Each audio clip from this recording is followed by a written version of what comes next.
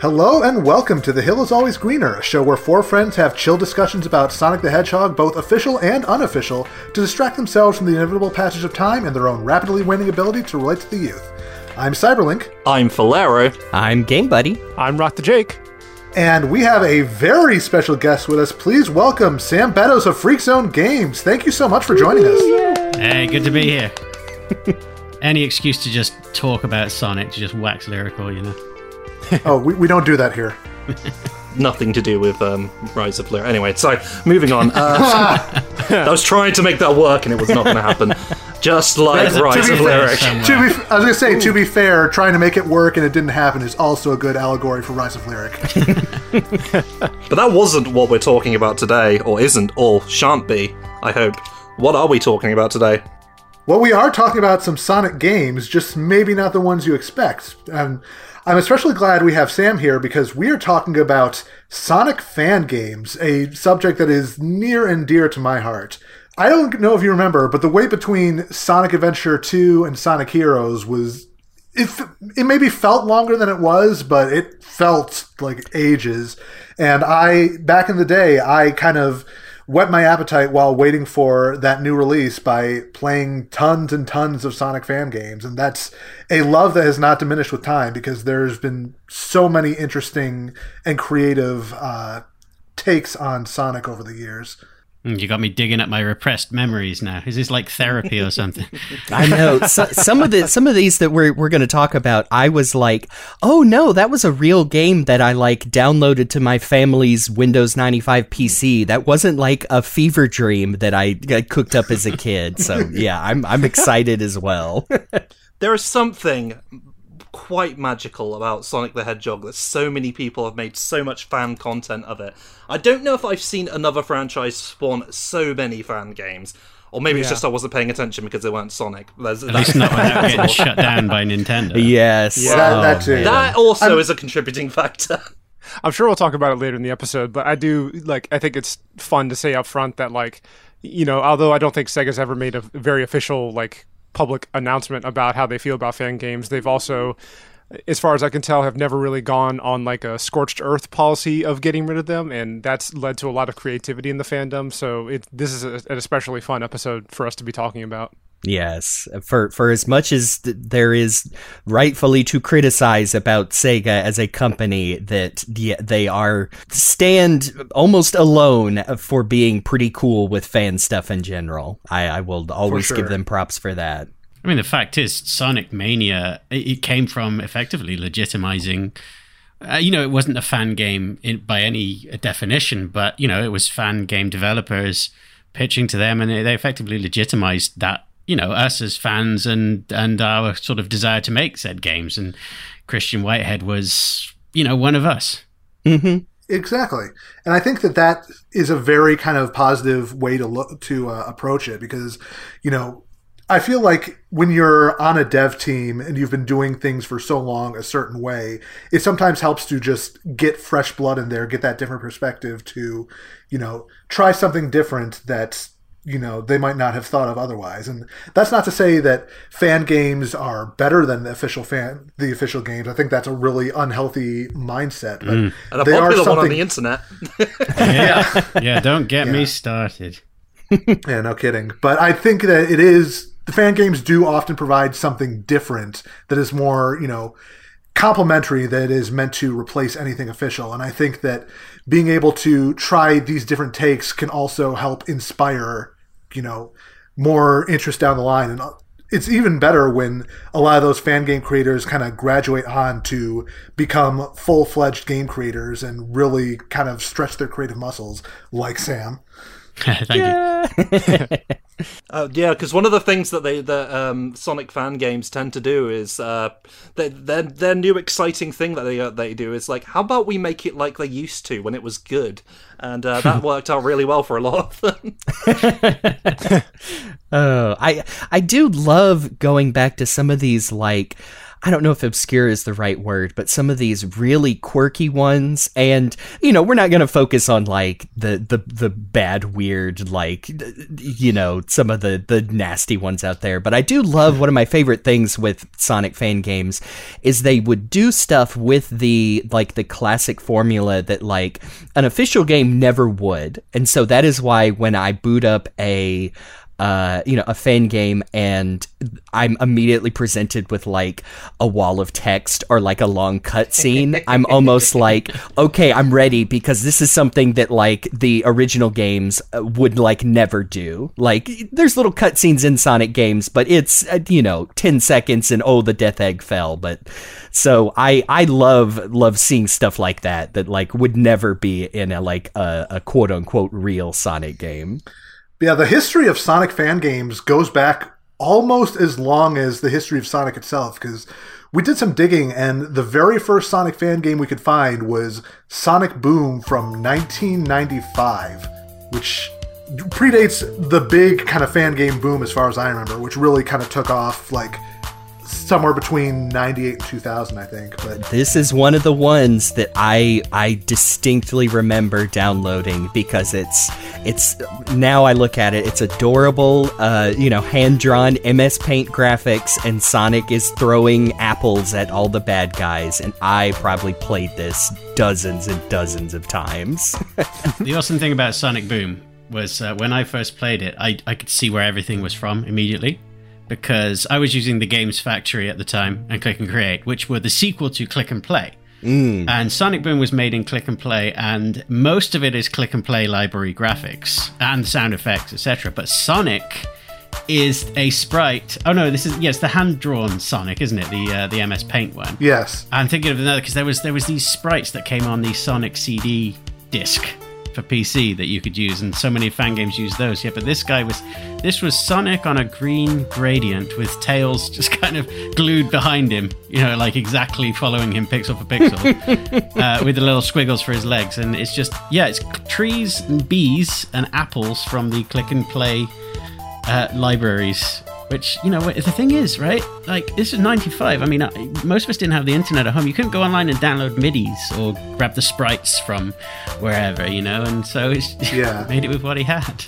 God, all the way back then. I probably didn't play this one till a couple years after, where I think it got included in a lot of like unofficial packs that went around, like Sonic web rings of like, here's a bunch of Click and Play games, like you said. But yeah, I mean, that was way before that, before like you could go to just a random Sonic site and here's someone's MIDI version of the Knothole theme from Sat AM or something like that. Yeah, but it is good you bring up Click and Play and the Games Factory, because I feel like that was the kind of engine du jour for most of the early fan game output during that era.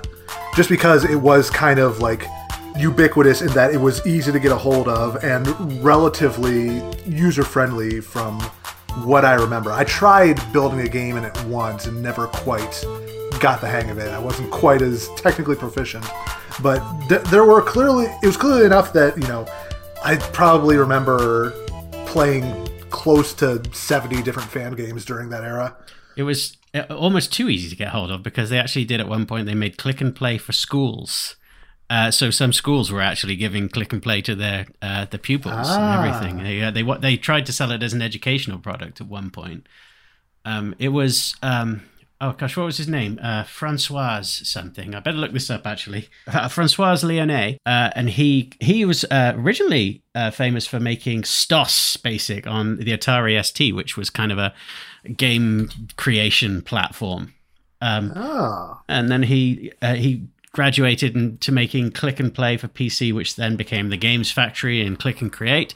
Today it's known as Click Team Fusion, and it's still knocking around. It's unfortunately, it's still kind of resembles Click and Play, so it's very, very dated at this point. You've still got you still have to use a plugin if you want to use more than 4 joystick buttons and a D-pad, Oh boy! But there's still devs that use it. But at the time, it was the thing about Click and Play and the Games Factory is that they were really fun and so easy to use and get a hold of. So we all had fun with it, Now, in this current version of ClickTeam Fusion, do they include CNCS32 DLL, or do you have to go looking for it? I think it still has to install that. I think it still actually has to install that damn thing. That was the biggest problem with trying to replace some of these in the modern day, is I realized I didn't still have that around, and I had to go looking for it again. Yeah. Yeah, and then they did Vitalize as well. It was their attempt at like a Flash-style browser plugin where you could play games online, but nobody really used it because it meant that people had to install something to play your games. And we were all playing these at school. Yeah, of course. Where they wouldn't let us install things. But they had Vitalize, and I think it was Jordan Bieber was the guy that mainly tried to use that. That was Biebersoft, and they made the Nintendo spoofs, as they used to call them. I don't know if any of you guys remember Biebersoft. I do. I remember Mario versus NWO. Oh, yes, and Mario versus the Wario Order, yeah. Yeah. In fact, I was making Mario vs. New Wario Order 2. He handed that to me, and I actually have a build of that never got finished. Yeah, I was going to say, I recognize a certain cameo in level 2 of Sparky. Oh, yeah. Yes, Bubba. Yeah. Yeah, that was a callback because me and Jordan used to do random things together. And interesting, Bubba has made kind of a resurgence. It was Ding Dong VG, wasn't it? He does his Bubba Fest and stuff. I'm sorry, we're talking a bunch of stuff without context. So Jordan was a prominent fan gamer, though he didn't used to refer to his games as fan games. He used to refer to them as spoofs. And generally, nice. Generally they got away with being called a spoof by having like a really lame ending where it would be some adult joke, they found Peach in bed with Luigi or whatever. But he used to make these click and play games. You could tell it's click and play because there's never scrolling. They were a lot of fun and they did really well. And his original game was called Bubba in the Third Dimension. And it was a 2D game, despite the title, but he would use a 3D program called, I think it was Instant 3D or something like that, to basically texture rudimentary shapes and then paste them together in MS Paint or even in Click and Play itself and make something that almost looked 3D. And it was just a character that went around pooping and farting. The thing is, it was very popular, not so much because everybody liked the pooping and farting, but because it was weirdly innovative, made really clever use of click and play. He thought of great ways to work around click and play's limitations. And that was why it was fun, right? Because click and play was incredibly limited. There wasn't even scrolling, but people would come up with ways around this or ways to, and it would make them creative. And that's why Sonic Boom, Martin Braid 1995 that we were talking about, it's got faux scrolling. There's a game engine with no scrolling in it, but he's got it creating trees and making them go across the screen and then reappear on the right. And it's fake scrolling, which is, I think that's just very creative. Yeah, I never looking back on it now, I never would have guessed that it's whole that they're basically Flintstoning it with the repeating backgrounds. Yeah, basically a handful of trees that are leapfrogging over each other and passing across the screen. It's so interesting that I feel like that not so much mirrors it as that devs like continue to do stuff like that today. Like, people talk about like, the latest Resident Evil Village, like specifically, like credits, a middleware that is just for populating, the area with trees. And so, like Speed Tree. Yeah. Yeah. Or people using, like more modern things like, the latest version of RPG Maker or Unity or, stuff like that, the Unreal assets and all. And I've played a couple of those, and everybody always has like a bad example of just, this all stuff looks bad. But there are games that like straight up still use cheats and working around limitations like that. Or I love it when game devs talk about like, there's this nested sequence that if I, undid it would break the entire game. But hey, it works. So we put it out. There are parts in Sparky which create that kind of treasure style faux 3D effect, right? Where they used on the Mega Drive, they had to use a lot of trigonometry and stuff like that to create the sort of things that orbit around other things in a 3D way that you'd often see on Mega Drive games. And there's quite a lot of that in Sparky. But being that Sparky was made in Unity, they're actually rotating in 3D space, but it's keeping the sprites flat. So I'm actually using 3D to fake 2D faking 3D. I love it. Beautiful. I specifically, because I've, full disclosure, when I heard you were coming on, I said, I gotta finally play Spectacular Sparky. It looks great. I know I'll like it. And got to, I think it was the little mini boss with Nightshade, who's a super cool looking character. But yeah, the way her appendages stretch with her spikes, I'm like, oh, that is so cool. That is like some Mega Drive Vector Man. Yes, I really like that part. And that's the wonderful Elsie Lovelock's voice as well. Yes. Of course it is. By the way, Sam here created a game called Spectacular Sparky, which you can play on various things. Switch and Steam, I believe, at the moment, but we'll get to that. Those are the two.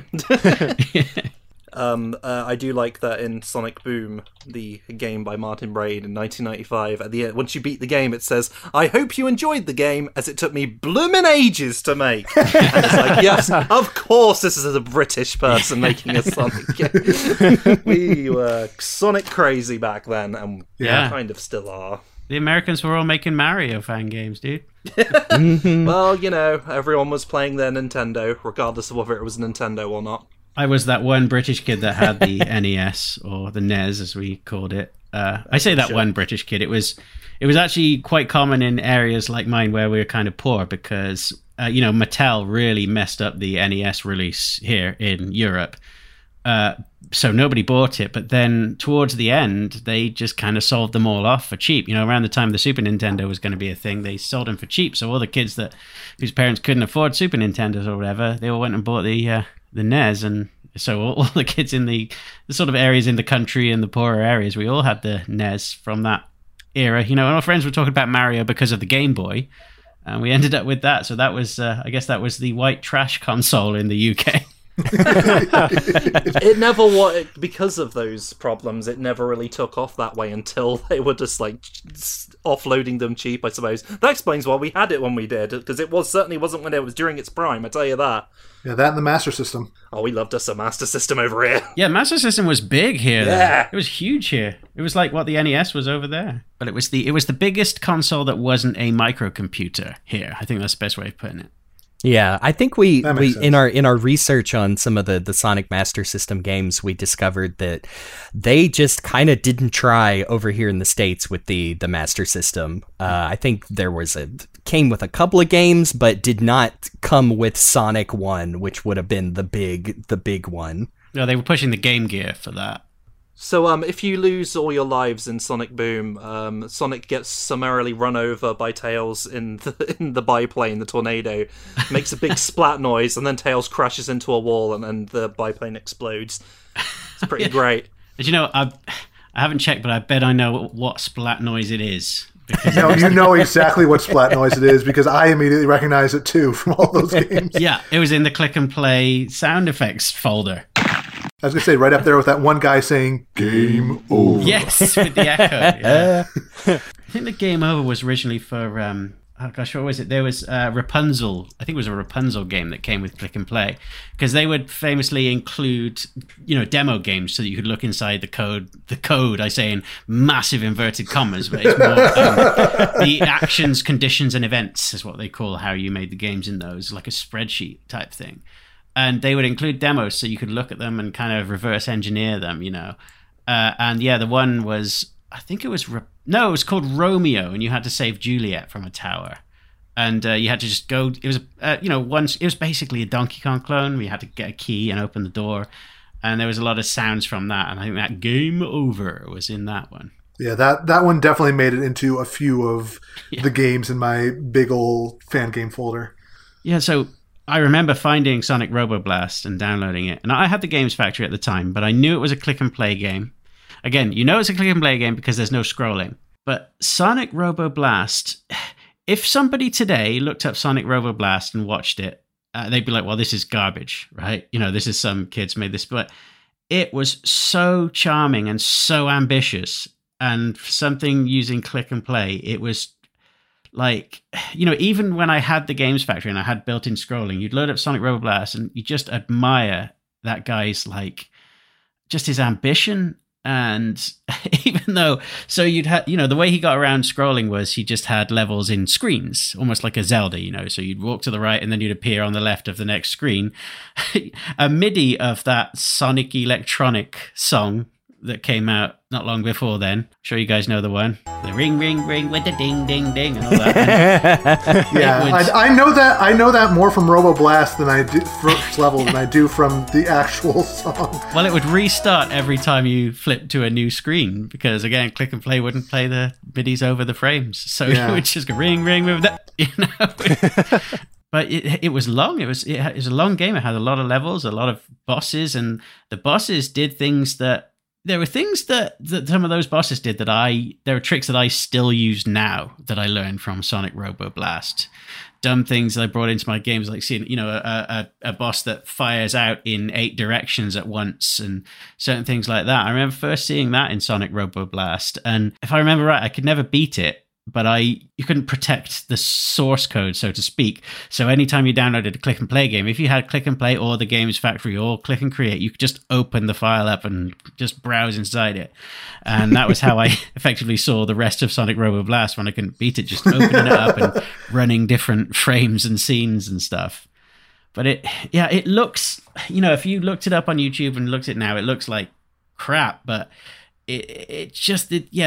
compare it to Sonic Boom, which we were just talking about, and like that guy's ambition and creativity in that game is absolutely fantastic, which is maybe it was no surprise that he then went on to convert the Doom engine into a Sonic game, Yeah, exactly. Just the resourcefulness of it. I don't think it's much of an exaggeration to say that the sequel to Sonic Robo Blast, it might be the definitive example of a Sonic fan game. Yeah. Went on to that, and it was worked on for probably over a decade, and people still make mods for it now, and there's a whole community around that game. But it's not like, if you look up Sonic Robo Blast 2, a lot of people are going to see it and be like, oh, it's just like some Doom mod. But it's the resourcefulness and the creativity of it and the ambition of it. There's something so captivating about that. Do you know what I mean?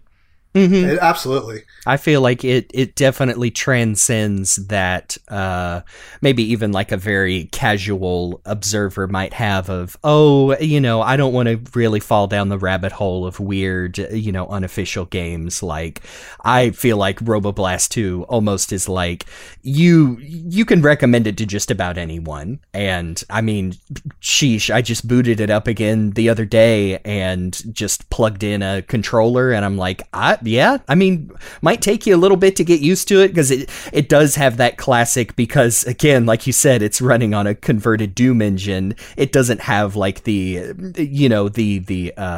full camera perspective of like a modern 3D platformer, but it's a whole ass game. It's really great. I feel like it's pretty easy to recommend Robo Blast 2 to just about anybody who's curious. Even Digital Foundry did an episode on it, and it's hard work to get a Doom, 3D rotational sprites in a Doom style game. You have to draw every animation from many angles. Yeah, I mean, I did kind of want to mention, just paid lip service to the Sonic Chaos games, which are another couple that I remember playing. Like, I think this might have been the first set of fan games where I was like, wow, I can't believe they did this. This is like a real Sonic game. Even looking at it now, I'm like, oh no, it's still, it still has the janky charm and stuff. But I remember, again, it was one of those where I think a couple of them have some story elements to it, with, again, little dialogue pops up, and me being, was I 7-8 years old, again, just thought it was like, wow, I didn't even know games could do this. Yeah. And those games had a lot of like really interesting ideas too. Like, I remember, rings weren't your health in at least the first one. Instead, you would, die in one hit, but you would use the rings to basically pull off special moves and different, effects or whatever. And I give props to Magic Graphics for sticking with it as long as they did. Like, I counted between full games and demos that never got finished, there were 11 different games in that series. Wow. Wow, Lord. That's cool. Made in the span of like 3 years. Worth noting that even though these are called Sonic Chaos, this has nothing to do with the Mega Drive Master System Game Gear game of the same name. Yes, I think maybe the creator didn't thing, know that those existed. which is understandable.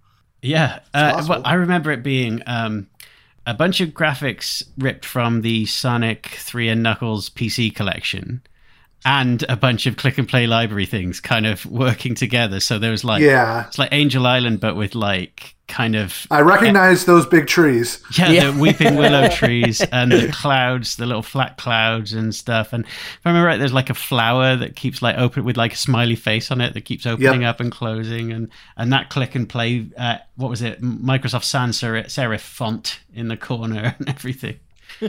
Yep. Sorry, I'm just rewatching the first battle of sorts where your Tails is piloting the tornado and Sonic's on top, and you're chasing after Knuckles, who is flying through the air, not just gliding. And Knuckles proceeds to astral project himself towards you, and you have to deflect it back at him. Yes. Multiple times, at which point he dies and goes, "Ah!" Knuckles shoots Knuckles at you, yeah. Yeah, I remember that was another thing I thought was cool, that Knuckles was like the antagonist / bad guy, and because I guess I think I've said this before, the Archie comics were the ones that pushed the Knuckles was Sonic's friendly nemesis, but they would occasionally beat the shit out of each other. So I remember even thinking then with this fan game, I was like, oh, Knuckles, he's the kind of the bad guy in this one. Wow. yeah. The roles were reversed in STC. Sonic was just an asshole to Knuckles all the time. Yeah. He was just trying to mind his own business. Look, man, I'm just trying to live my life. Exactly. Yes, I love that part of Knuckles in STC where he's always like, you on my damn island again? Yes, or he spends literally dozens and dozens of issues just trying to get back to the floating island with his chest of and just stumbles into like the worst scenarios, like Wild West towns trying to kill him, or the Wicker Man. Yes.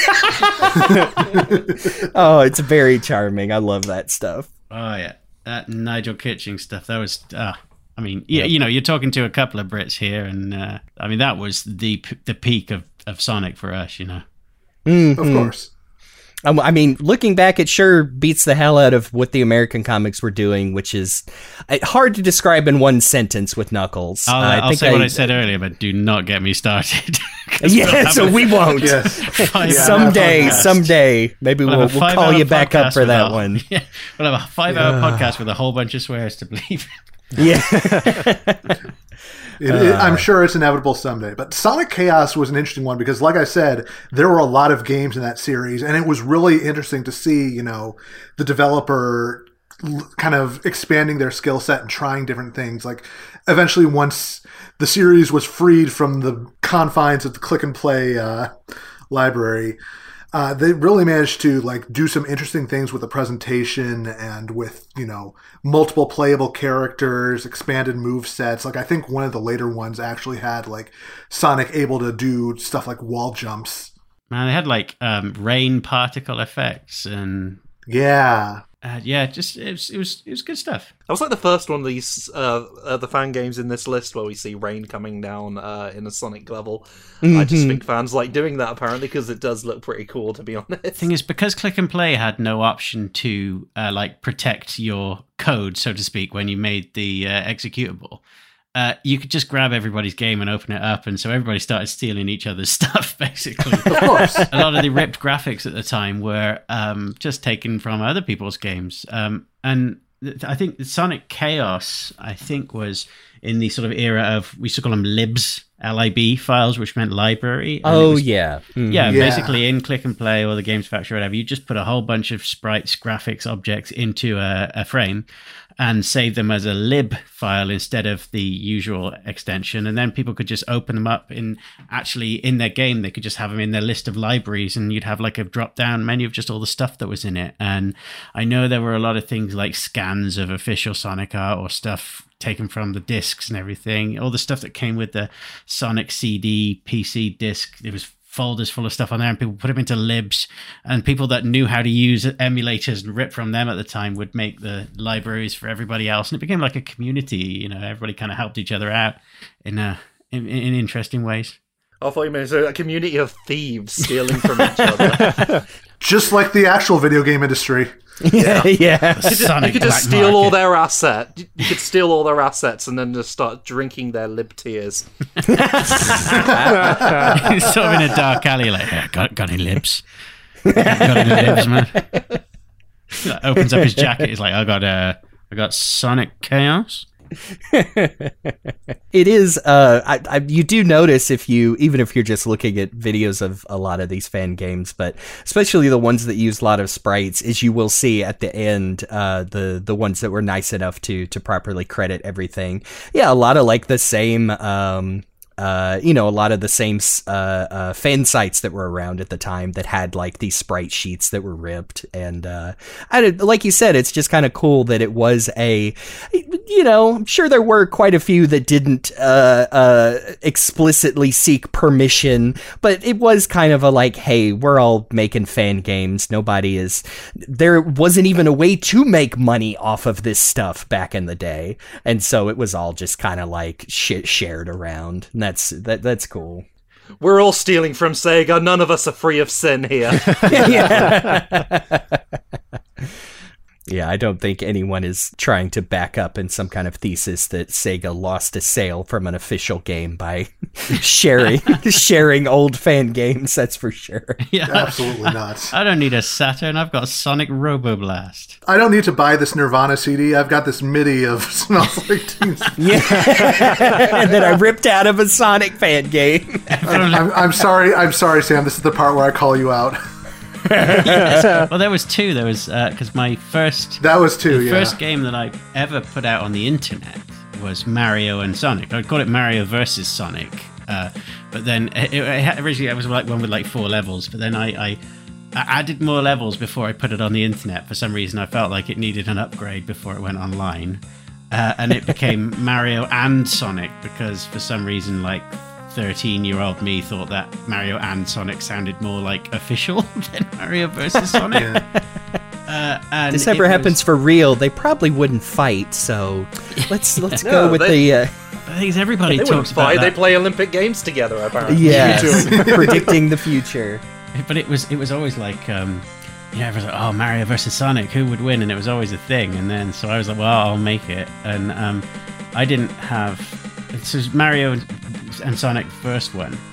I had sort of partial access to the internet, so the Sonic sprite in it was actually from the Sonic CD disc. There was a file full of icons for the game, alternate icons and that. And I grabbed one of the icons and took the background out and I had the sort of the upper half of Sonic, and then I just added legs and animated them, and it was just Mario and just Sonic, and it was 2 players that would fight through a bunch of levels from the games. And I got the backgrounds and MIDIs and stuff from the internet at school. I would take floppy disks into school and grab whatever I could at lunch break, and then take them home with me for the game until eventually I was able to upload it to the internet. But Mario and Sonic Return is the one that everybody remembers mostly, which was like in a big wrestling ring type thing with a bunch of other people's original characters and stuff in the audience, and like advertising for other websites as like the as the sponsored bits at the edge of the ring, and that used like rip sprites and stuff. And yeah, if I remember right, it had a Nirvana MIDI, didn't it? That was like the call out before each match where Freddy the Frog would tell you who's competing. People remembering Freddy. I mean, I admittedly remember Freddy because you brought him up last time we talked about this. Oh yeah, but I just say to anybody that might in any way remember Freddy from 1999, I'm currently in my spare time. I'm working on big things with Screenwave Retroware on my work hours, but in my spare time I'm working on a remake of Freddy. Just Just putting that out Oh, there. beautiful. With Luke Tarlo of Thunder Dragon of Psycho Waluigi and Psy Cutlery and all of that. It's my kind of partner in crime on that remake. I just there's a first for you guys as an exclusive. Nice. But yeah, Freddy was Breaking news in February when this episode comes out. Yeah. Freddy was my original character, Do Not Steal. So I actually put out original games as well as fan games at the time, and Freddy was one of my original games. And so when I made Mario and Sonic Return, like Freddy was I remember right, he was the sort of announcer when he was the Mean Gene, who would like say who was going up against each other. And the crazy thing is, the reason it takes place in a wrestling ring. Because originally it was going to be like the first game, but you selected your characters, and I had it so that it would load one of many levels. So you'd select a level, like in Super Smash Bros. I had Angel Island and stuff like that, and it would like create the characters that you would selected. Actually, if I remember right, I didn't know how to make it create the right characters in the scene, so I had it so that they were all there, and it would destroy the ones that hadn't been selected. But that would cause the game to just crash and freeze up a lot. And so in the end, I ended up making a separate scene for every possible combination of the two characters. Oh, wow. There's only like 8 actual characters you could play as. But yeah, I ended up making a scene for every possible combination. You gotta do what you gotta do. Yeah, so I was like, I need to create a background that works for this rather than having a bunch of levels. I just need one background. And I was like, well, it can't be Mushroom Kingdom or Green Hill. So I was like, what about a big like wrestling ring, boxing ring type thing, and that's where that came from. And when I was putting the audience together, I put Bubba and Dr. Butchin, the villain from Bubba, in there. I had Freddy. I had a bunch of Nintendo characters that weren't playable, but also a bunch of other people's original characters were in there. And I'm seeing a lot of Mario RPG characters in the back there. Anything that I could rip from Jordan's games. I do. That's another thing I do now have distinct memories of in fan games, is getting to know people's original characters through they would just happen to be in like 2 completely separate fan games, but like, oh, I recognize that green edgy hedgehog from this other game, and it was just another like we said before, another community thing of just like, oh yeah, sure, I'll put my friend's character in here. Yeah, and exactly. I think that's kind of cool. Which is probably, fan games were probably where I first learned about like the famous glitch Sonic characters that have become Ashura, kind of canonized. Yes, Ashura and Wachina Starline, which have ascended several times over to be like official characters now in other media, and that's cool too. If there was ever an inside baseball joke, there was a tweet that I made around the time they first showed the Sonic movie when they had that horrible ugly Sonic design, and I put a tweet out and I was like, nobody's going to get this, but the handful that do, I know, are people of culture. And I tweeted, when you're making the Sonic movie and you put too many waterfalls in it, and it was that Sonic, the big ugly meow Sonic, photoshopped him to be bright green with black around his face and stuff. But looking in the crowd, the audience of Mario and Sonic Return, there's I can see Binky and I can't remember the guy's name, Mech or something like that. It was there's a little blue, it looks like a little blue Kirby with big eyes, and there's a green one with a sword as well, and that was a game made in Click and Play, an original game. They changed their name to Neko Kawaii Productions in the end, and I lost contact with them. And because, if I remember right, I just talked with them on AOL Instant Messenger, and then that thing just kind of died out. And oh wow, yes. But that person, they used to go by the name of Splat. That was the name of their game production company, just Splat Games. And they had this game, Binky's Adventure, which was, I consider it the original click and play game equivalent of Sonic Robo Blast. It was so creative with its limitations. And it had a whole story and little cutscenes where they'd all talk to each other and things. And every little level had a reason in the story. It was this wonderful little thing called Binky's Adventure. It's really hard to find now, and I wish I could get in contact with the guy again and even make something with them someday. I years and years ago I attempted a remake of Binky's Adventure with his blessing, and never finished that. But if anybody can find Binky's Adventure by Splat, it's like Sonic Rubber Blast. It's a mess, but it's so resourceful and ambitious and creative, and I really fell in love with it. Again, much like with Sonic Rubber Blast, there are things from Binky's Adventure, like tricks and ideas, that I still use today. In the first Angry Video Game Nerd game, there's a boss that you fight while falling.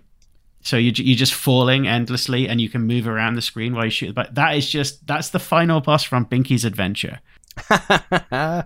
That's super cool. Just, wonderful stuff. This goes out to all you Hill is Always Greener listeners. Please help us solve the mystery of Binky's Adventure and the creator thereof. I told y'all before this that, I felt a little bad because my biggest memories of Sonic fan games are the silly ones. But now I'm like, no, I think that's going to fit right into the discussion now. I can't wait to get to that. Honestly, the silly ones, you probably might as well just skip forward since they're around the same timeline. Like, some of those are like the most memorable ones. Like, I think we all remember the Search for Knuckles, they endure, literal 5-minute game. Wonderful game that I played dozens of times. Freddy the Frog, the original one, has a sprite taken from that. There was a big arrow because there's a bit where you go down the well. So you're on Angel Island. Sonic gets to Angel Island on a rubber ducky, like a rubber dinghy. Yes, naturally. And he gets up onto Angel Island, and there's a dog, Leslie. It's like Lassie, and it's going, "What's that, boy? Knuckles fell down the well." And he goes down the well, and in the well, there's just loads of signs that say, "Knuckles this way, Knuckles in here," and then a big flashing like neon lights, arrows. And one of them is a bunch of red lights that make the shape of an arrow, and they're all like flashing on and off, and like a Vegas style thing. And Sonic says, "Something tells me Knuckles is this way." But that one particular big flashing arrow I actually used in Freddy the Frog. Like, we just grabbed things from each other's games and thought nothing of it, you know? I highly suggest people just go look up I think the video itself might be a little over 5 minutes of a playthrough of the Search for Knuckles, because it's very charming. Because some of the like heavy text based ones I was almost a little like cautious of revisiting, and I'm like, hey, look, man, I also thought problematic humor was funny back then, but no, all of these are like incredibly innocent in their silliness, especially the Search for Knuckles. You see the people that were even good people then and didn't have to make low-hanging fruit jokes, you know? Yeah. I wasn't sure if I was going to, when I was going to get to this, but I'll say now, the point where I left fan gaming was when it stopped being about this that we're talking about right now. This guy had a fun idea, and even if it's obnoxious, like, dark horror Sonic or whatever, but when it stopped being about that and started being more about just showing what you're capable of making, because the what's now known as the Sonic Worlds engine, which is famously used for Freedom Planet, and I think even Spark the Electric Jester, that was being built and being iterated on. Originally it was Damaziel's 360 degree engine, or it's called something like that. And as that stuff was coming up, it really became more about showing how well you could replicate the Mega Drive games in the Games Factory or Fusion or whatever. And it just became this weird like one-upmanship, like this showing off pissing contest, if I'm allowed to say.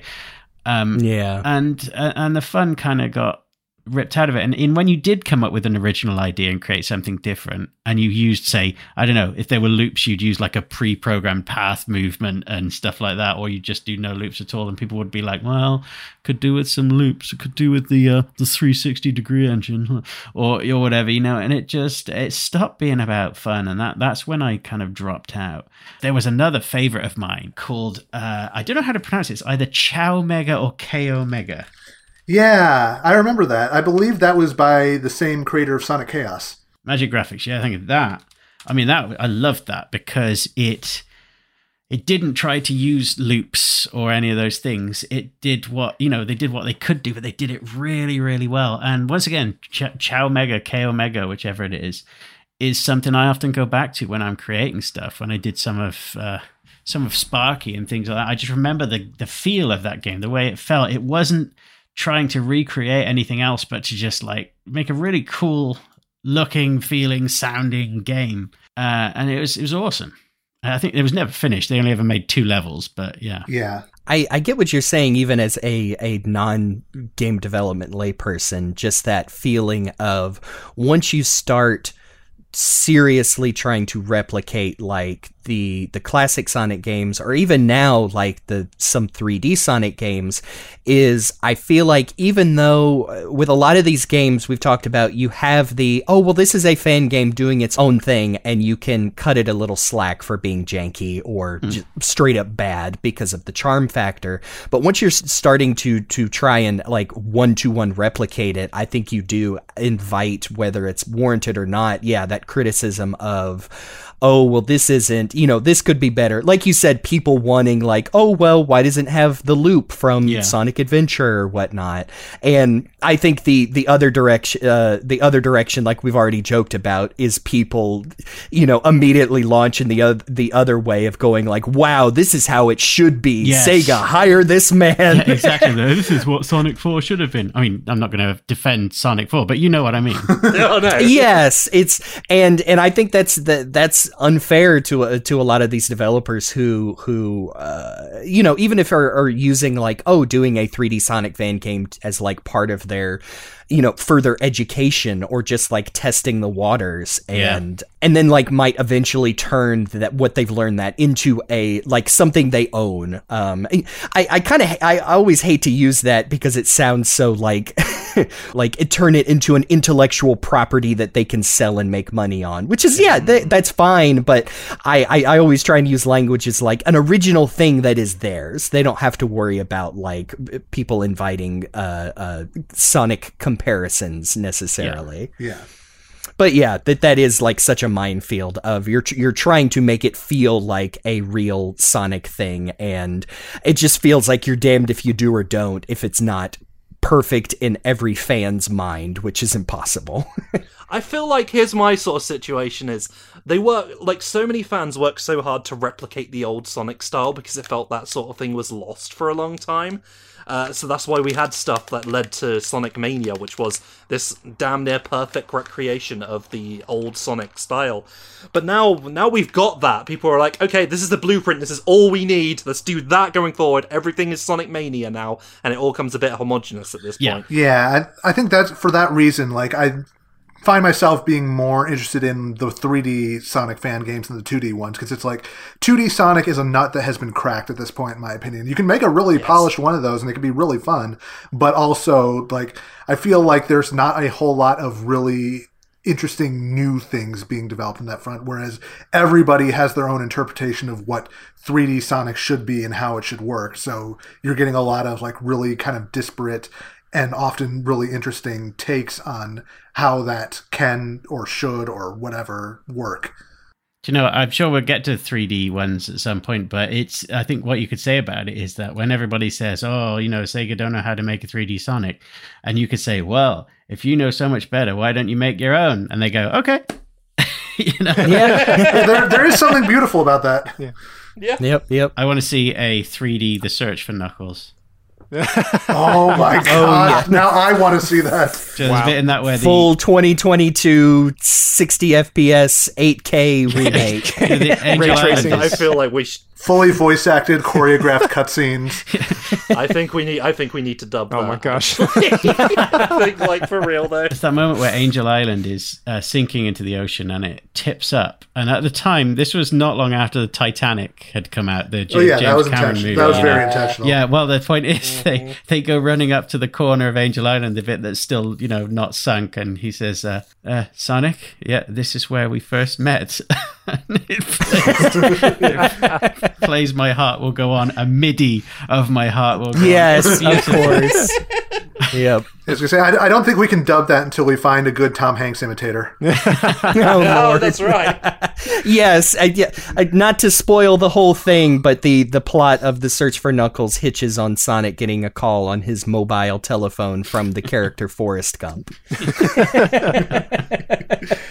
Yeah, honestly, like a lot of the most goodness. memorable games from that era were the ones that were just kind of doing their own thing regardless of what everybody else thought. Like the two I immediately think of are When Tails Gets Bored, which was kind of a game adaptation of a series of like hoax images that had been posted up.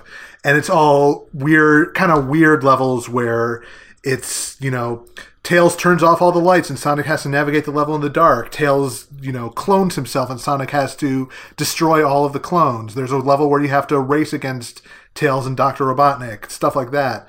And I remember actually being really impressed with that game back at the time because it had like a lot of really innovative stuff to it. Like there was an achievement system that would unlock new content based on whether you completed these objectives. And it would keep track of which ones you've been doing. Like there'd be special stages to get the true ending, unlockable bonus stages, test rooms, an entire like Choo Choo Rocket themed minigame level, stuff like that.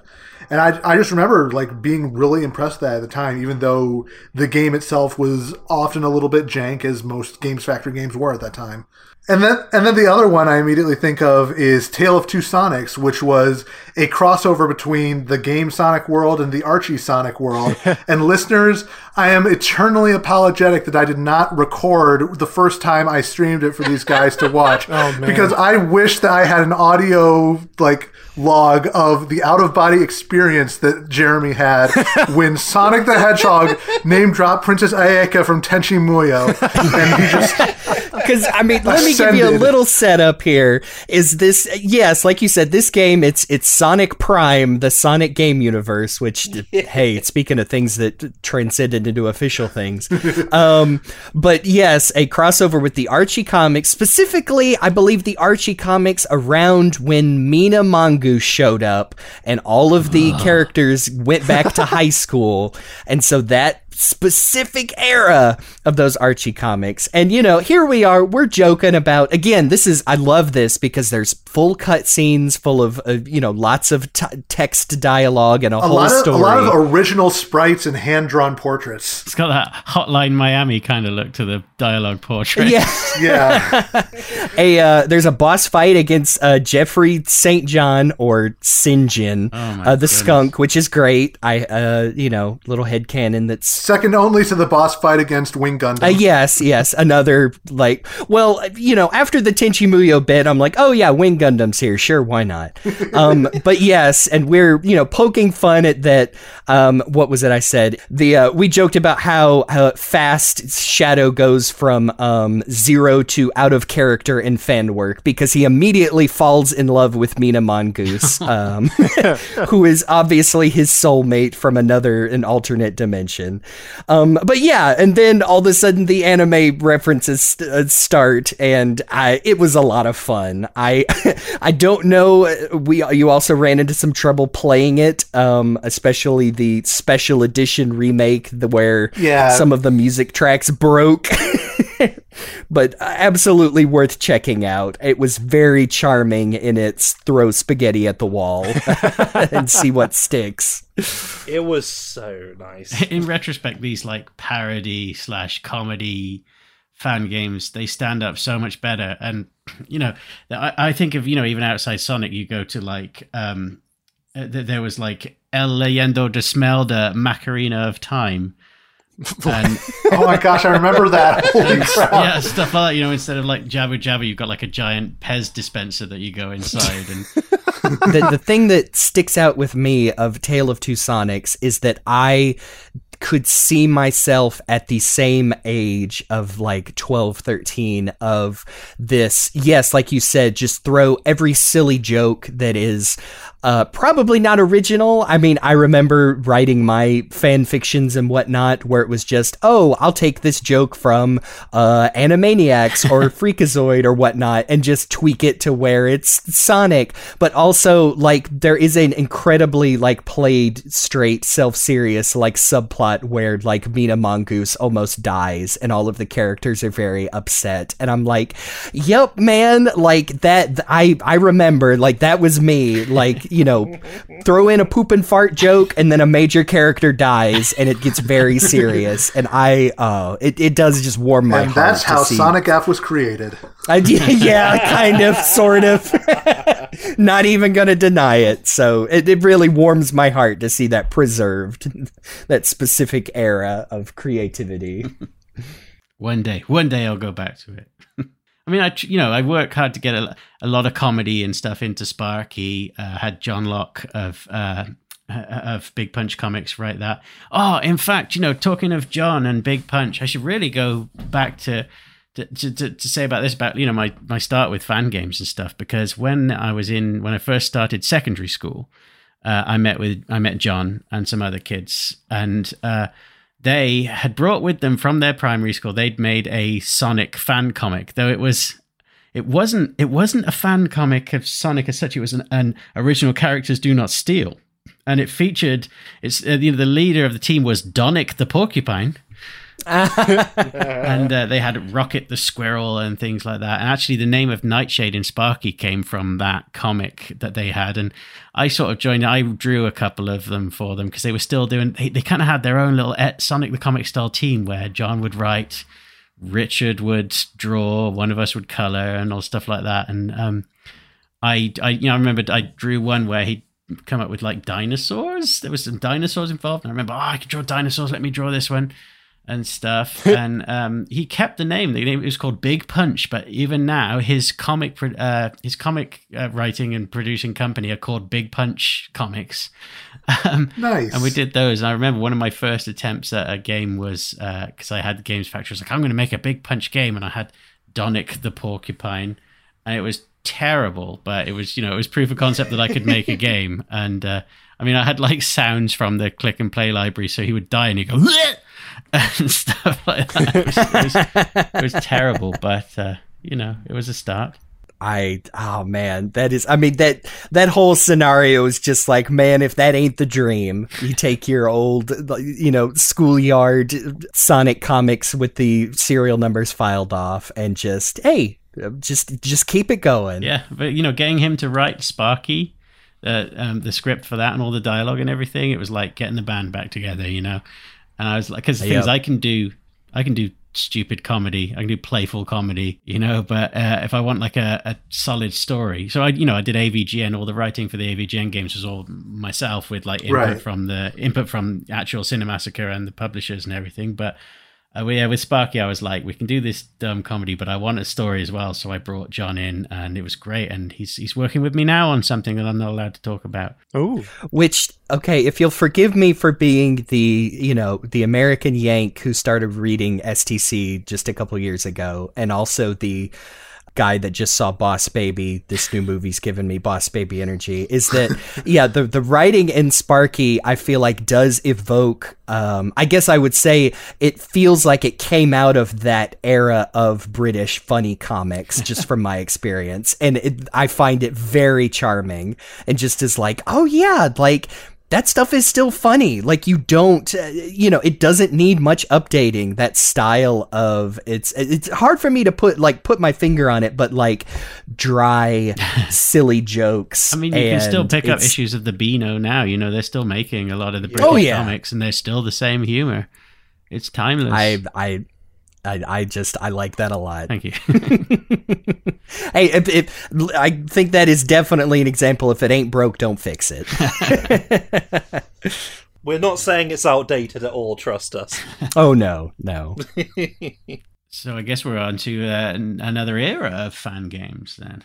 Like, we've been joking a lot about like a lot of the older ones, but there have been some like legitimately amazing fan games over the years. Obviously, Sonic Robo Blast 2 is the one that has persisted. We've talked a little bit about that already.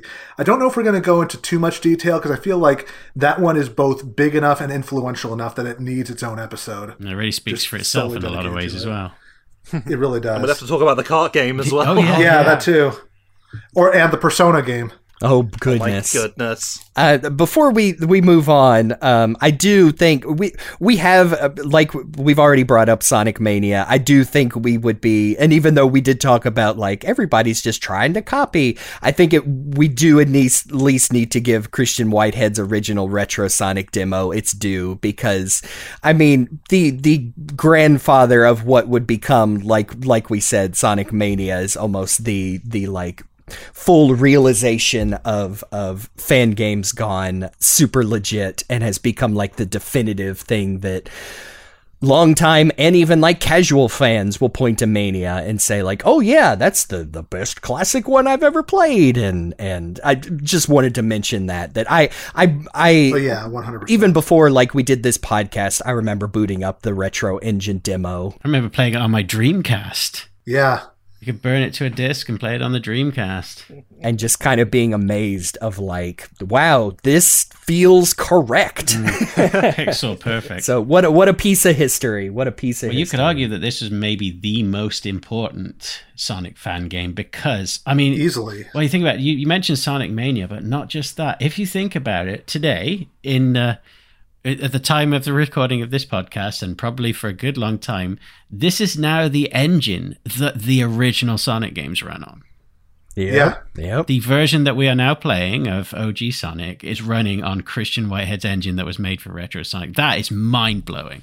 Wow. Yes. Like, just, it really is just objectively, like, putting that on paper, that this thing that started as a fan recreation of how the classic games felt is now what the officially available versions are running on is super cool. The original games rebuilt into it. It blows my mind. And I think that is super cool. Like, I think we've already gone over, like, there are things to criticize about Origins as a package. And even some of the stuff we've been talking about today is inviting, like, criticism of, oh, this isn't 100% like I remember or whatnot. But just on its face, like, that is such an amazing, like, story of how that started and, like, how it is now. Like, talking about things that warm my heart. Even if you're one of the people that were hugely disappointed by Origins, you can even go back to the mobile ports and even Sonic CD, the Xbox 360, PS3, and Steam port, Yeah. You were talking earlier about, how we all play these games at school when we weren't supposed to. I feel like the epitome of that is Ultimate Flash Sonic, which was oh, yes. honestly a pretty amazing port of Sonic Advance's general physics and feel into a Flash game, which was not something that I personally would have believed could have been done. Like, it honestly came pretty close to at least kind of carrying over the feel. And I remember everybody played this one just because it was so accessible. Yeah, we all just used to be able to play Sonic at school on the computers, and, we didn't care that it was some guy's, bootleg. I think maybe that's my problem with it. It's less of a fan game and more of a bootleg. Yeah, even looking at it, that it has a lot of things, like, it has so many assets from Sonic Advance, but then, like, the the jumpy springs are just, like, a tweening shape instead of, like, the sprite itself. But yeah, this one really was, like, legendary as far as, I don't even know if I personally played it that much, but like would just come across like random kids on like I said, like a function or school or something, and they would like start talking about this game, and I did think it was funny. I'll have to go track it down. I thought the developer just recently tweeted something to the effect of like, oh yeah, the password system in Ultimate Flash Sonic and the code that unlocks everything. Well, I couldn't figure out how to make a code work, so the entry password is just accessing my 100% save file from developing the game, and I thought that was really funny and charming. Yep. Ultimate Flash Sonic is also seems like shifting into a new era because it's the advanced ones, is you've gotten some. Well, I say modern. I don't really mean that. I mean modern for the time of like, hey, there's Shadow the Hedgehog. He's finally showing up. Well, he was already in there. Yeah. It's just everything past that sort of watershed of the Dreamcast, really, isn't it? Where everything kind of got a bit of a rebrand, which actually maybe not so much in the game models, but in the actual official art, what we see now as modern Sonic is actually really significantly different. But yes, we're now in postmodern Sonic. Yeah, I know it is so funny to think of like there are really like several eras of Sonic with green eyes than just Dreamcast Sonic. The game itself was not entirely, but somewhat disappointing. But I really loved the visual style they were going for with Lost World. Yeah. I have revisited that. Trying to mod the PC version. Because hey, speaking of fans fixing stuff up, yeah, I heard people kind of fixed the physics in that version, didn't they? Yeah. And that game is incredibly charming, very pretty. I do love it is almost a concerted effort to bring a lot of the enemy designs to like, here are some classic badniks, except in 3D with beautiful bright colors. It's just, I don't really like playing the rest of that game, but I love how it looks. Yeah, it's really unfortunate. We're never going to be a Deadly Six apologist podcast, but the rest of it's good. I remember you were coming to visit me for a convention the week that came out, and I remember our disappointments like being palpable as we actually like sat down to play the thing. Bro, I brought the 3DS version with me and got to one of those special stages and turned it off and don't think I ever played it again. I remember. It's so nearly great. That's yes. So close. Yeah. But if we're talking about stuff that is great, though, we got to talk about the Sonic before and after the sequel trilogy. Good segue. God, I love these games. They're so good. Yeah. They're so good. Yeah, like Pepper is just one of those people who gets it. Like, the first two games are just really solid 2D Sonic, and sometimes that's enough. Like, I love all the little extras around the fringe, the cutscenes and everything, kind of doing a fun bridge between the games in the same way that they would end up doing for Origins. But, like, I also have to give props for just kind of going absolutely nuts with the third game in the series, Chrono Adventure, and just really taking a lot of really interesting, risks and adding in, like, really trying to do something new with it beyond just make a fun 2D Sonic game. This might be my white whale of Sonic fan games, to where I have over the years heard so many people talk about them and have not sat down to play all of them myself, and I'm like writing a note for myself right now because these are gorgeous. Yes. They have that balance between the like I said, about being kind of original, resourceful, and creative and ambitious, but also being in that sort of post-Sonic Worlds engine era. So it's got the, the recreation of the physics, etc. But it really feels like you're playing, the brainchild of Lake Vepard rather than... So it feels like you're playing, something... It's got his heart in it. It's not just... You're not just trying to create, again, I'll use that phrase of, this is what Sonic 4 should have been. But it's just some guy's ideas and his own personal take on Sonic, and it's got it's got Lake Vepard written all over it, which would then become Spark, the Electric Jester, and all that. This is very nerdy. That's one of the things I notice about it. Like, there is so much nerdy stuff going on here, and the kind of things that you wouldn't typically see from like a...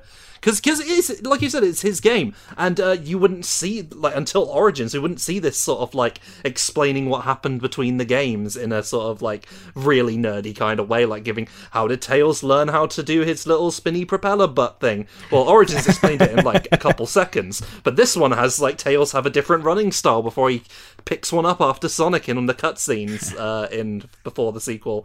It's just really fun. I love it. Oh, and spoilers, at the end of the first game, if you've got all the other 6 emeralds from Sonic 1, Sonic uncovers the 7th emerald and gets to be Super Sonic. It's like, explains that little plot hole. I love this sort of stuff. Yeah. Yep. I'm not much of a stickler for continuity, but I sort of appreciate the people who are and when they do this stuff. Does that make sense? Yes.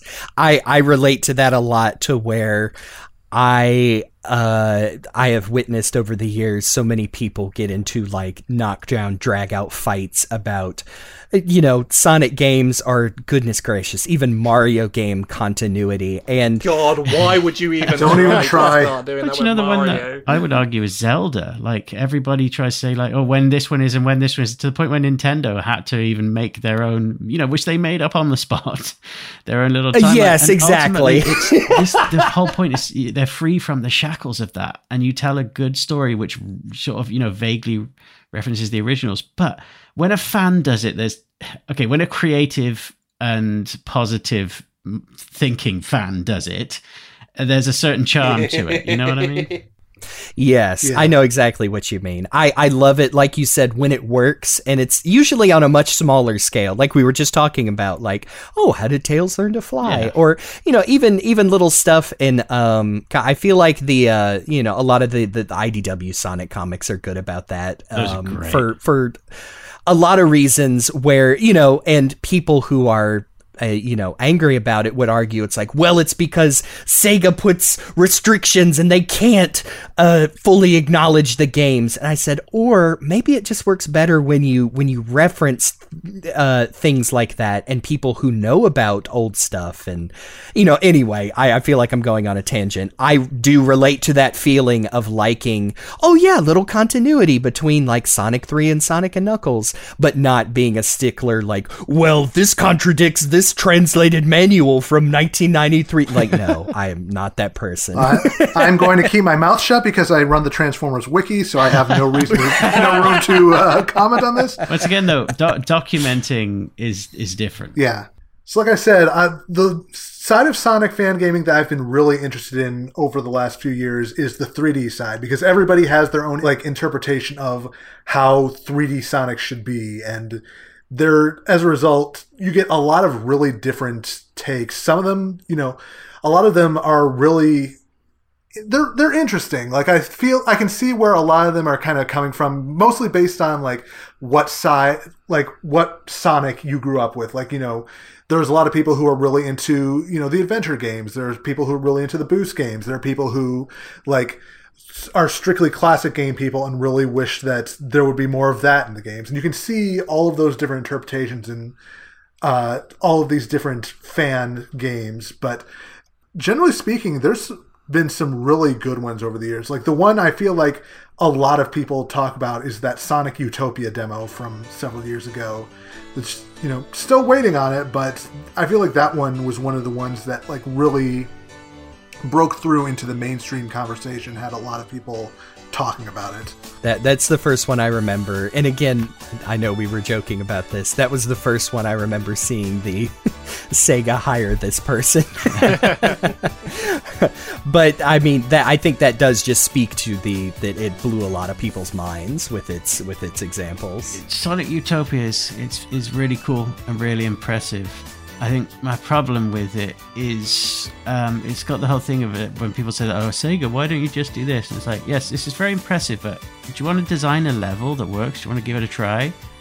Yes. Like, if you look at any gameplay of Sonic Utopia, you're kind of freely roaming around, and there are platforms, but you're just skipping over them because the physics just allow you to just kind of skip everything. There's a whole bunch of level design that you just breeze past, and it kind of feels it kind of shows why a 3D Sonic kind of has to be funneled into a almost a tunnel at times, if that makes sense.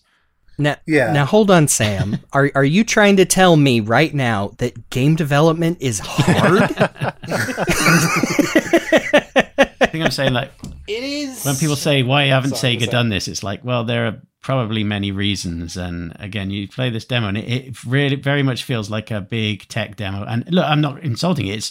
It's beautifully done, but I can't ever really imagine actual level design in this engine and this world, if that makes sense. Yeah, it feels great to play, but the problem is that since you've got this big open world, there's just not a whole lot to do in it. Like, you can kind of run freely around. There is an exit, but at the same time, you've got this big open space with no real objectives. Like, the enemies are kind of scattered around. It's it's a great proof of concept. It just needs kind of a little bit more focus to it. To sort of add to that, it's more sort of there are things to do, but there's no reason to do them. There are corkscrews, there are loops, there are things like that, but it's like you just run past them, jump over them, use all the momentum that you've gained to skip everything. Which if I could kind of frame it a different way, is it's not so much we're like criticizing this. No, not at all. It's absolutely amazing. On the whole, it's I think we're saying that when you look at it, it's more of how would you take something built off this concept and turn it into a 15 to 20 hour game that you have to market and sell for $40 to $60. Yes. And the answer is you wouldn't. Yes, and I think that is the beauty of the fan games we were talking about, is that especially if it's a Sonic fan game that you're not planning on turning into a product to sell, then you don't have to worry about that. But Sega and Sonic Team do, and definitely have lots to criticize about them, things you don't like about the game, but yeah, at the end of the day, they have to like turn around and sell you a new Sonic game, so that they gotta do something more than what the Sonic Utopia demo says. But again, that's not to a sandbox. Like it's a lovely sandbox. Yes, fun for a while, but what we're really criticizing is the fans. The fans who are just pointing and saying, "Look, Sega, this is what you do. You just had Sonic run around." I was like, yeah, okay, cool. Then what? I can probably sum it up, without going off on too much of a tangent. But effectively, when they made Sonic Unleashed, they showed that in terms of like actual units of measurement, he runs at 300 miles per hour. And when you think about generating 3D levels, the level designer has to model 300 miles worth of level for every hour of gameplay. And so what's your answer to that? You either repeat sections, you do like mission style stuff like you do in Generations, Secret Rings or the like, or you think of some other stuff that you do to slow you down. That's why we get werehogs, that's why we get emerald hunting, etc., etc., just because this style of gameplay, it takes too long to make levels for. Yeah. Although I do feel like there's maybe a little bit of better balance than Werehog. Oh, I completely agree. Slowing it down and then this bringing it to a dead halt. No, I completely agree. I'm just saying, like, this is why they land on some of these bizarre decisions. Yes. It's because there's a reason they have to make them. Yeah. Oh, nah, these daytime stages are just too fun. Well, I've got an idea. Well, I do think I think it's more of and I think they are correct for assuming this, is that even though people I don't really like the Werehog either, but then I think if they released a modern Sonic title in that era, like even Generations, like you said, Generations has lots of repeatable levels and missions. If they released a modern 3D Sonic game, even if it was the best the gameplay has ever felt, if it was only 3 or 4 hours long, I think people would lose their minds collectively. Did you mean Sonic Forces? Yeah, exactly. Yeah. Headlines think alike. Oh, goodness. Yeah. Yeah, Sonic Forces is a really great 5 minutes of gameplay, yeah. And I mean, even that one has a lot of padding and extra missions and, the character creator. And, oh, man, that's a whole... That is definitely one, that is on the list of I want to examine, because that game also feels like they cut like a third to half of it out before they finished it. That is effectively the game that these games become if you don't find some kind of way of slowing it down or adding some kind of friction, Yeah. Mm-hmm. It's a very interesting formula to think about. It's a real dilemma, really. A hedgehog's dilemma. If you will. Yeah. Oh my god, we're going existential. We're going to Evangelion, are we? We're fully syncing up. Unfamiliar ceiling. Oh, so what was? Sonic Utopia. Great proof of concept. Maybe needs a little more to figure out how to build a game out of that. I mean, the fact that we haven't had a full game yet, tells you a lot. Yeah, I don't mean this as an insult to the game. It's fantastically put together. It's just when people say, why aren't Sega doing this? There are many reasons, which I think, if you know much about game design, should be evident. Yes, I think that's a perfect way to end that to wrap that up. It's a really cool what if, isn't it? Now, on the other side of things, you've got Sonic World DX, which is probably one of the more ambitious 3D games I've seen, just because of how much they are trying to do with it. It's like, okay, they've currently got 16 characters, 14 levels. They want to shoot for 50 and 40 respectively. And also work in a Chow Garden and a big open world space with stuff to find. It's like, okay, yeah, sure, go with God, because I don't know how you're going to pull all of that off. And I admit, I was harsh on some of the earlier versions of this game, but I feel like with some of the more recent revisions, they finally started to crack that nut. The level design has gotten better, the whole thing has gotten a lot more refined, and it still remains to be seen if they'll be able to pull it off all, by the time it's over. But it's clearly a very passionate team that is trying to do as much as they can, and I respect them for it. Yeah. It's going to be the best game of 2052. Yeah, I was going to say exactly, Jake, that one of those you say, I wish them the best of luck, because it is one of those, like you said, ambitious. I'd go for it. Don't want to stand in your way. The GDD of this was just a Microsoft Word document with the phrase, "I can dream, Harold." I'm sorry, I'm looking at the trailer now and I forgot that, the equipment shop, it's got the A guy from Sonic. Yeah. Oh, no. Just because they could. Although they do also have a lot of really interesting ideas. One of the things I really like is that just like the main games, every game has the 5 red star rings. And if you find them all, you unlock an encore version of that stage that turns it into a completely different stage with its own mechanics. Oh. So Emerald Coast, if you unlock the encore version of that, it's still Emerald Coast, but it's the Sonic Shuffle version. So there's little things on the ground you can walk over that will do have extra effects, like give you rings or take damage. And I think that's such a clever idea, and I really respect, a lot of creativity there. Man, I'm sorry, I'm on the official webpage now, looking at the characters list. We've already spoiled how many there are, but it's just Sonic the Hedgehog, Miles Tails Prower, Knuckles the Echidna, Amy Rose, Shadow the Hedgehog, Rouge the Bat, Cream the Rabbit and Cheese, Blaze the Cat, Silver the Hedgehog, E123 Omega, Espio the Comedian, Charmy Bee, Vector the Crocodile, Big the Cat and Froggy, Marine the Raccoon, Mighty the Armadillo, Ray the Flying Squirrel, Chaos, Takal the Echidna, Fang the Sniper, Bean the Dynamite, Bark the Polar Bear, Jet the Hawk, Wave the Swallow, Storm the Albatross, Tiara the Manx, that's Tiara Grabowski from Sonic Extreme, my goodness. Honey the Cat, Shay the Echidna, Mephiles the Duck, Heavy and Bomb, and the rest. And the rest. There's a lot here. It is a game where they are trying to do as much as possible, and for the most part, the quality is holding up pretty well for everything they're trying to do. So I'm eager to see how far they can get with that one. On sort of a different spectrum, one game that is probably one of the better 3D Sonic fan games I've seen, short and sweet, is Sonic GT, which I streamed that for these guys, and we were all kind of in agreement that this one, it's very short, but it's kind of the full package.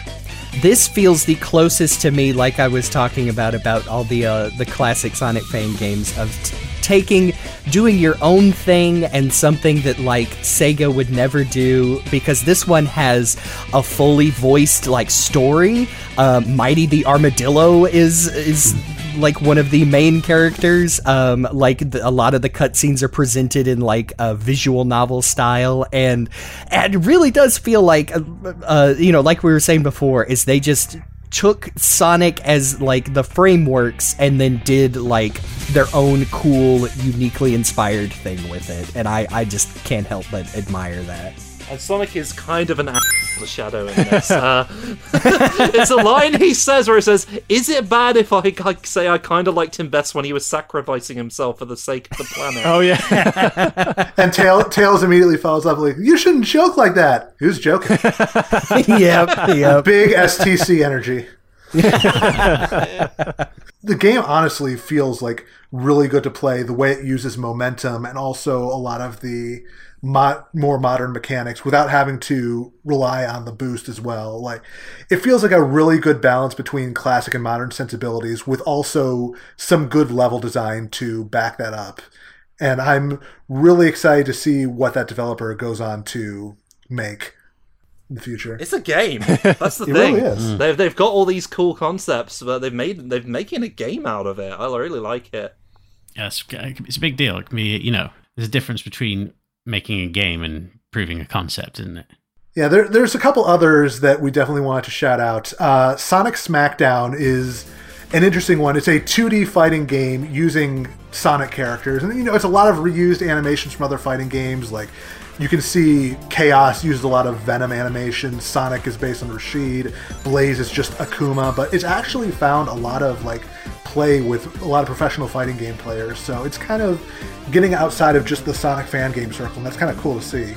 It's almost showing an alternate take on Sonic the Fighter, something that could be a lot more, a lot deeper and, better put together. Yeah, it's definitely more in line with what you'd expect out of a Marvel vs. Capcom. Which I realize I spent ages going on about the whole thing. No, this is what Sega should have made, and then I've said exactly that about Sonic the Fighters. But you know what I mean. Yes, A little bit. we know the difference. I mean, yeah, I just to say that the fact that Sonic the Fighters and Sonic Battle exists, that they could do something more in line with a traditional fighting game, and I think people would really like it. One that I know Jake and Jeremy were big fans of is Sonic and the Fallen Star, which just came out recently. Well, in preparation for this episode, I was looking at the Sage 2022 list of games that were out. And I saw this in the listing. I was like, that looks pretty cool. Let me try that out. And yesterday, for the most part, and a little bit today, I was able to play it. And this Sonic and the Fallen Star it rocks. It is so good. The controls are tight.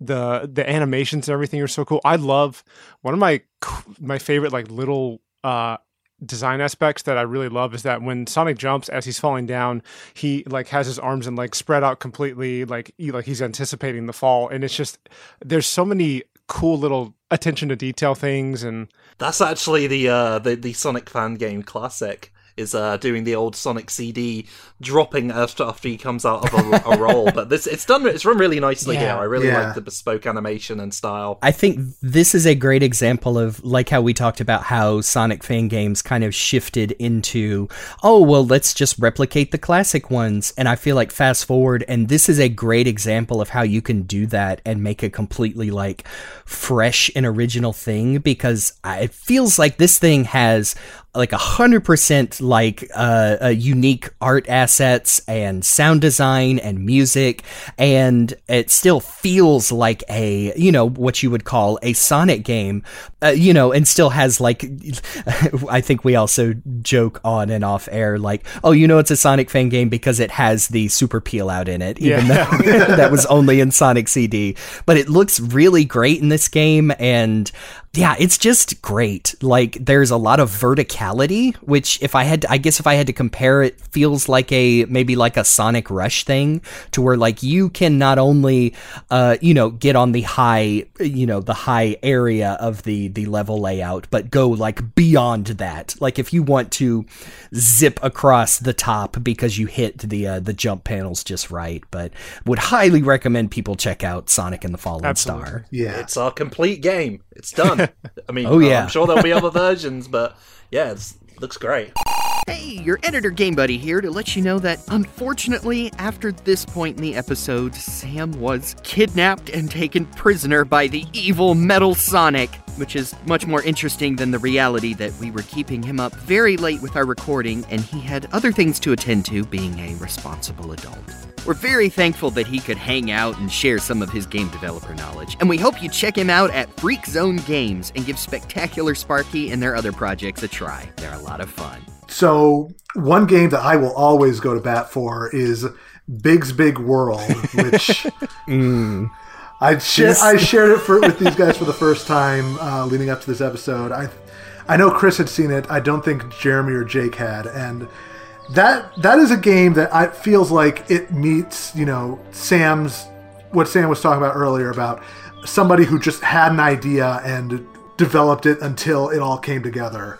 And it really does feel like it has that old fighting game mentality to it.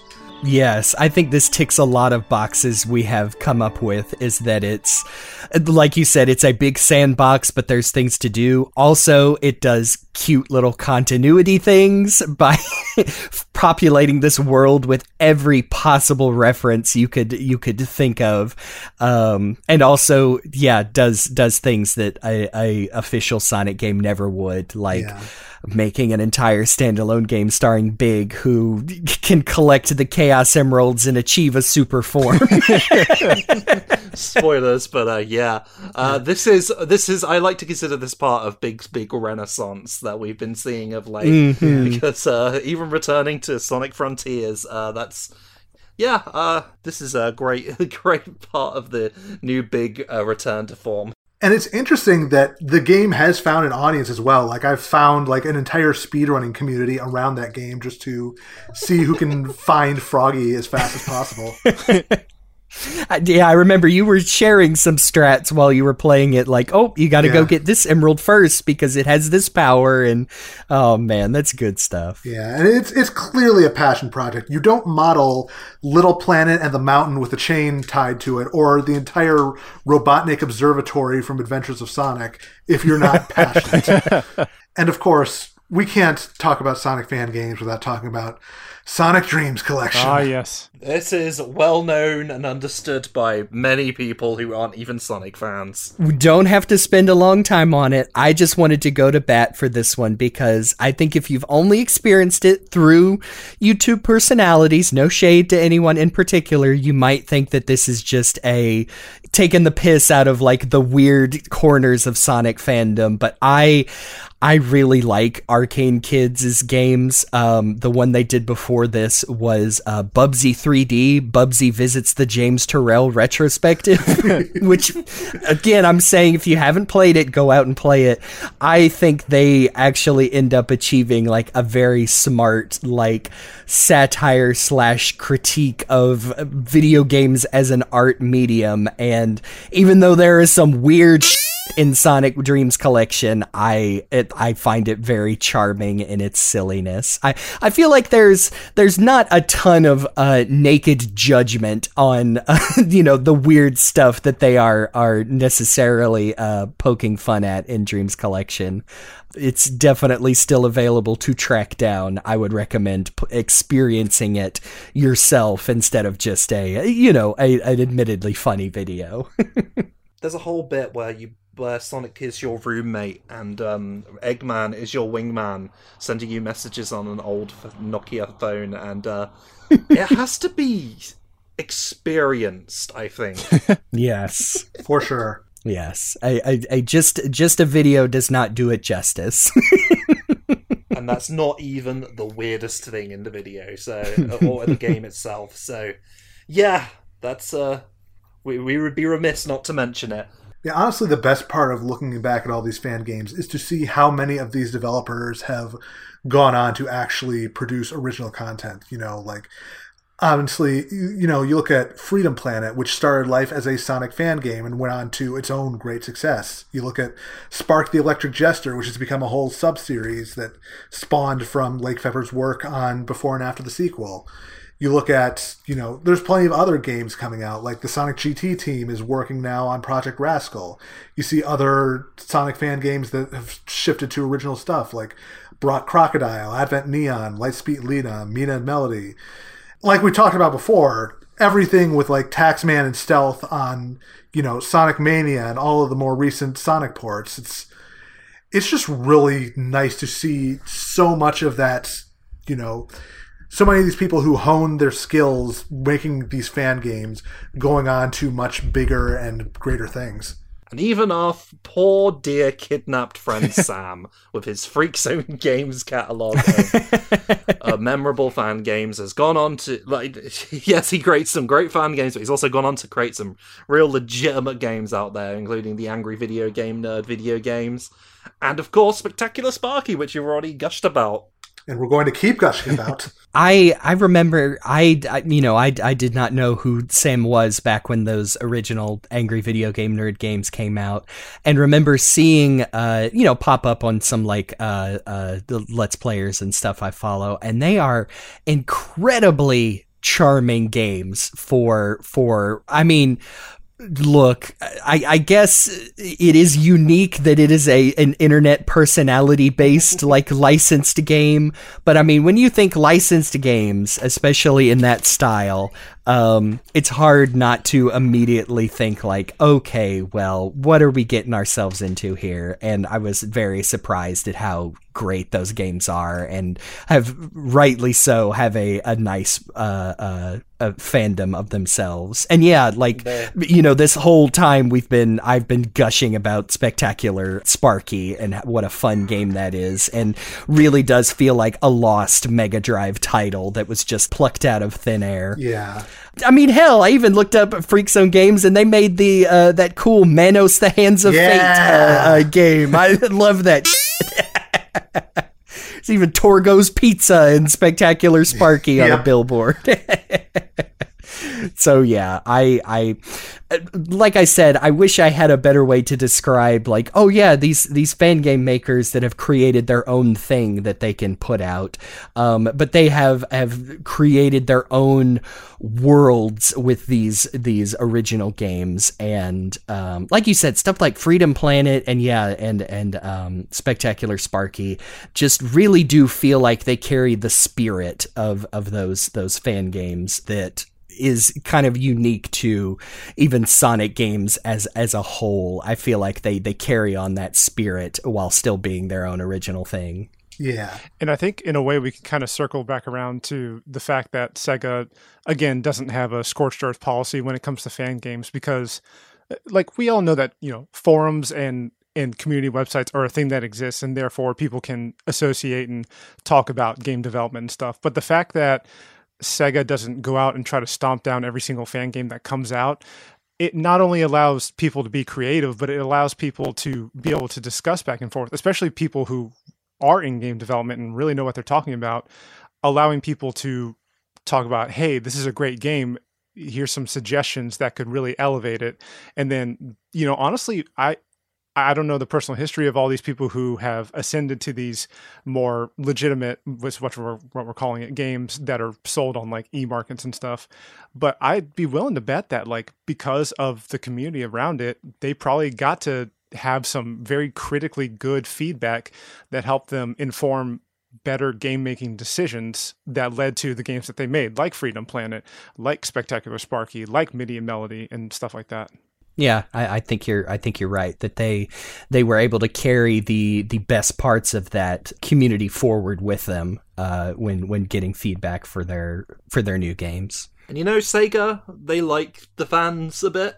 They've let, not just in games, various fans have sort of ended up contributing to Sega for real in future titles, and it's pretty great.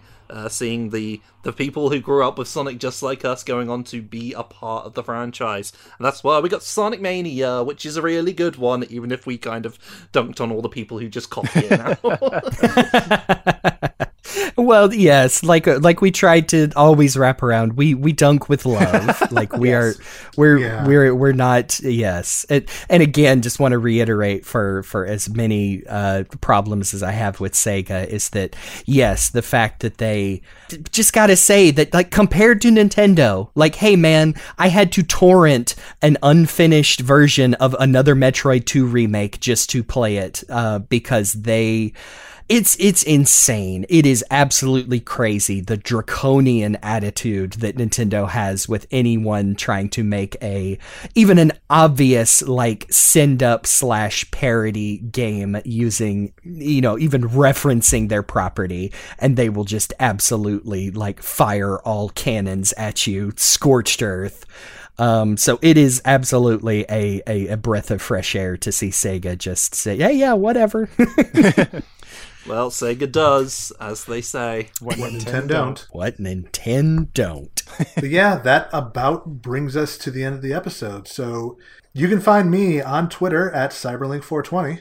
You can find me at Twitter and all the socials at Faulero. That's FAULERRO. Ooh, I like this new spin on the jingle. Yeah, I thought I'd remix it for the modern day. You can find me on Twitter at GreatJobJeremy. That's GR and the number 8. And GameBuddy, just about everywhere else. Sometimes there's a 1, 2, 3 in there. You can find me on Twitter, Instagram, and YouTube at RockTheJake, and you can find me on Twitch at Mr. RockTheJake. And you can find Sam on Twitter at FreakZone Games. Also, make sure to check out his website at freakzonegames.com.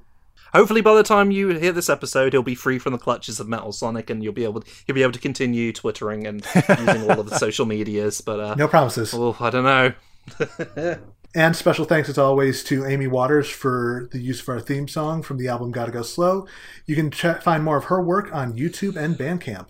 And, of course, remember to subscribe, review, share, all that good stuff to help us grow the podcast and get it out there a little bit more so we can keep doing it. Especially in a case like this where we get to really shine a spotlight on some just wonderful fan community games. Amen to that. Now, as for our next episode, we're not going to tell you what we're doing because it's going to be something a little different. Something seasonal, let's say. Yeah, I like when we do this and we have a seasonal episode coming up and we're just like, we're not going to tell you what it is. It's going to be a surprise. Just like a present that you might get at this time of the year. And it's definitely not because our plans might fall through. Absolutely not. No, never. It's never happened. But join us for something that matches this time of the year, this romantic time of the year. Or maybe it won't. I guess we'll find out together. But until then, I'm Cyberlink. I'm Faulero. I'm GameBuddy. And I'm RockTheJake. And this is where Sam would come in to read the final trivia quote, as we tend to give to our guests. But unfortunately, he is in the clutches of Metal Sonic. But fortunately, he took the time to record it ahead of time because he was very excited to share that with us. So, Jeremy, if you'd be happy to play that for us. I brought with me for you guys some of the wisdom of Tikal from Sonic Adventure, the Ancient Echidna, because I feel like she's got some lines which I'd like to see in fortune cookies. So I'm going to give you some of the some wise quotes from Tikal the Echidna that belong in fortune cookies before I go, okay? So, get on to something before you drown. Something good may happen at the casino area. You can break through the wall if you use dynamite. Something might happen if you get on top and swing your hammer. Use the bowling ball to slow down your pursuers. Don't just aim for the legs, aim for the cockpit. And finally, try using consecutive punches.